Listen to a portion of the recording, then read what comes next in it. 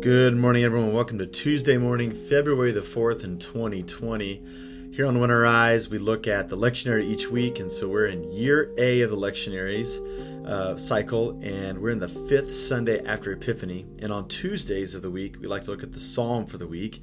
And today we're in Psalm 112, which is a psalm that's linked together with Psalm 111, Psalm 112, Psalm 113. They're psalms of blessing. And so I will read the passage this morning, provide a couple of points of reflection, then I'll pray along its theme. As we face our day together on When Our Eyes, thanks for making us part of your morning. Let's allow our souls to rise to meet God together in prayer.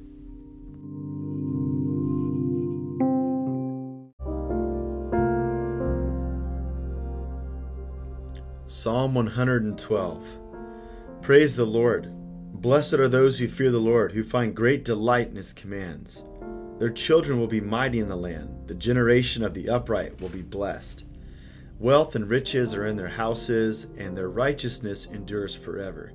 Even in darkness, light dawns for the upright, for those who are gracious and compassionate and righteous. God will come to those who are generous and lend freely, who conduct their affairs with justice. Surely the righteous will never be shaken. They will be remembered forever. They will have no fear of bad news. Their hearts are steadfast, trusting in the Lord. Their hearts are secure. They have no fear. In the end, they will look in triumph on their foes. They have freely scattered their gifts to the poor. Their righteousness endures forever. Their horn will be lifted high in honor. The wicked will see the vexed and be vexed, and they will gnash their teeth and waste away. The longings of the wicked will come to nothing. This is the word of God for us.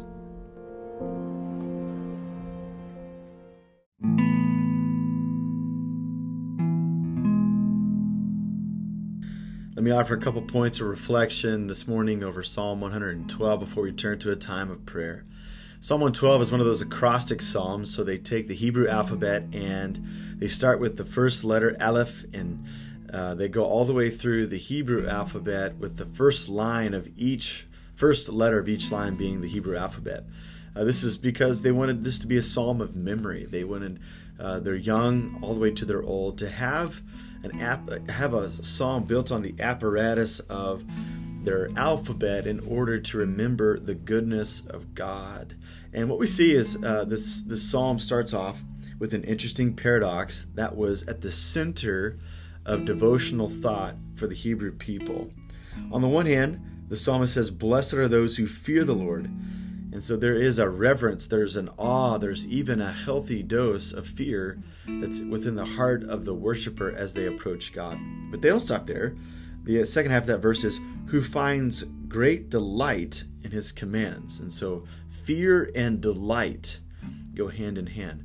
Many of us would think that fear would cause someone to be paralyzed, but delight added to the equation paints a different picture. Delight means to uncover and to be surprised with joy or love for something. It's the picture that I always use is, imagine a fifth grade kid who's got a crush on a girl and he wants to show his love for her, so he pulls all these flowers or things that look like flowers out of the ground and he sneaks up behind her and he tries to spring his love on her all at once. That's what delight means. And so the worshiper of God is one who fears, who understands that God is God and we are not.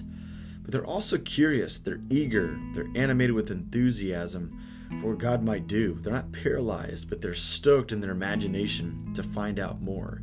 And so that's what brackets the rest of the conversation, the rest of the psalm in Psalm 112. And so there's all these promises about the person like this, about their children, about what they do with their wealth and their riches, that even in the midst of darkness, light dawns upon them. There's a certain favor that follows them.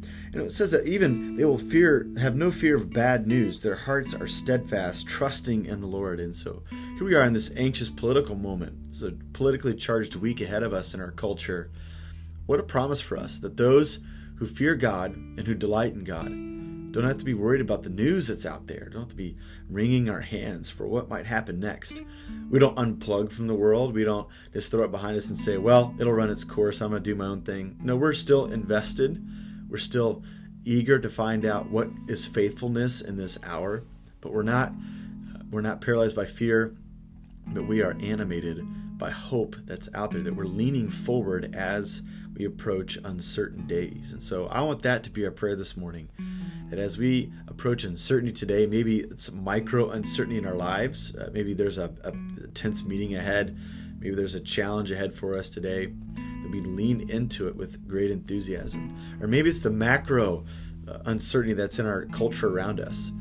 I pray that we're the most helpful voice in the room today, that when everyone else is saying passive-aggressive things underneath their breath, those who are posting outlandish things that Russian bots are putting in to our Facebook timelines in order to fearmonger, that we'd resist it and say, no, that's not good news. I want to be a person of good news today. So I want to pray that we would be animated with enthusiasm for God's work in our world today. So let's spend some time praying this morning.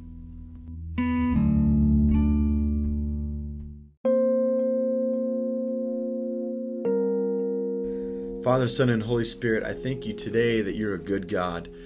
I thank you that you hold us in your hands, that no one will ever be able to take us from you, that we are safe and secure. God, I thank you that the Holy Spirit's our counselor. He's our advocate. He comes along beside of us, and he leads us today. I thank you for the command of Scripture that tells us to keep in step with the Spirit. God, we seek guidance today. And we thank you that our hearts are capable to hold a paradox in attention, that we can fear you, but we can also delight in all who you are and what you do. And so, God, I pray that our hearts would swell this morning along those two extremities.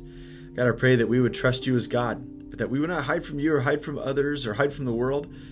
God, I pray that we would be animated with enthusiasm to run into the middle of the world that you care about and love, and to be your people. God, there's uncertainty all around us today. There's uncertainty on our own personal task lists and our own schedules and calendars.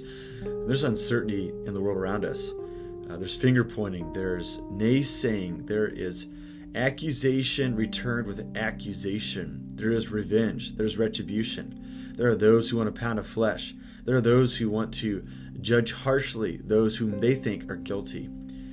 God, this world is animated by quite the uncertainty. The ground seems to be moving underneath our feet. We got to think that you're a steady rock, that you place us on a high place, that we are secure, that we'll never be forsaken. So God, with that truth in mind, I pray that you would fill us with your Spirit once again, that there would be a spirit of unity among your people, that we'd be people who are grateful, who have gratitude in our hearts. And God, I pray that we'd be then eager to serve others around us. So give us the spirit of servanthood.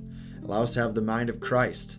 Allow us to be animated with optimism for the day that's in front of us. I ask all these things in Jesus' name. Amen.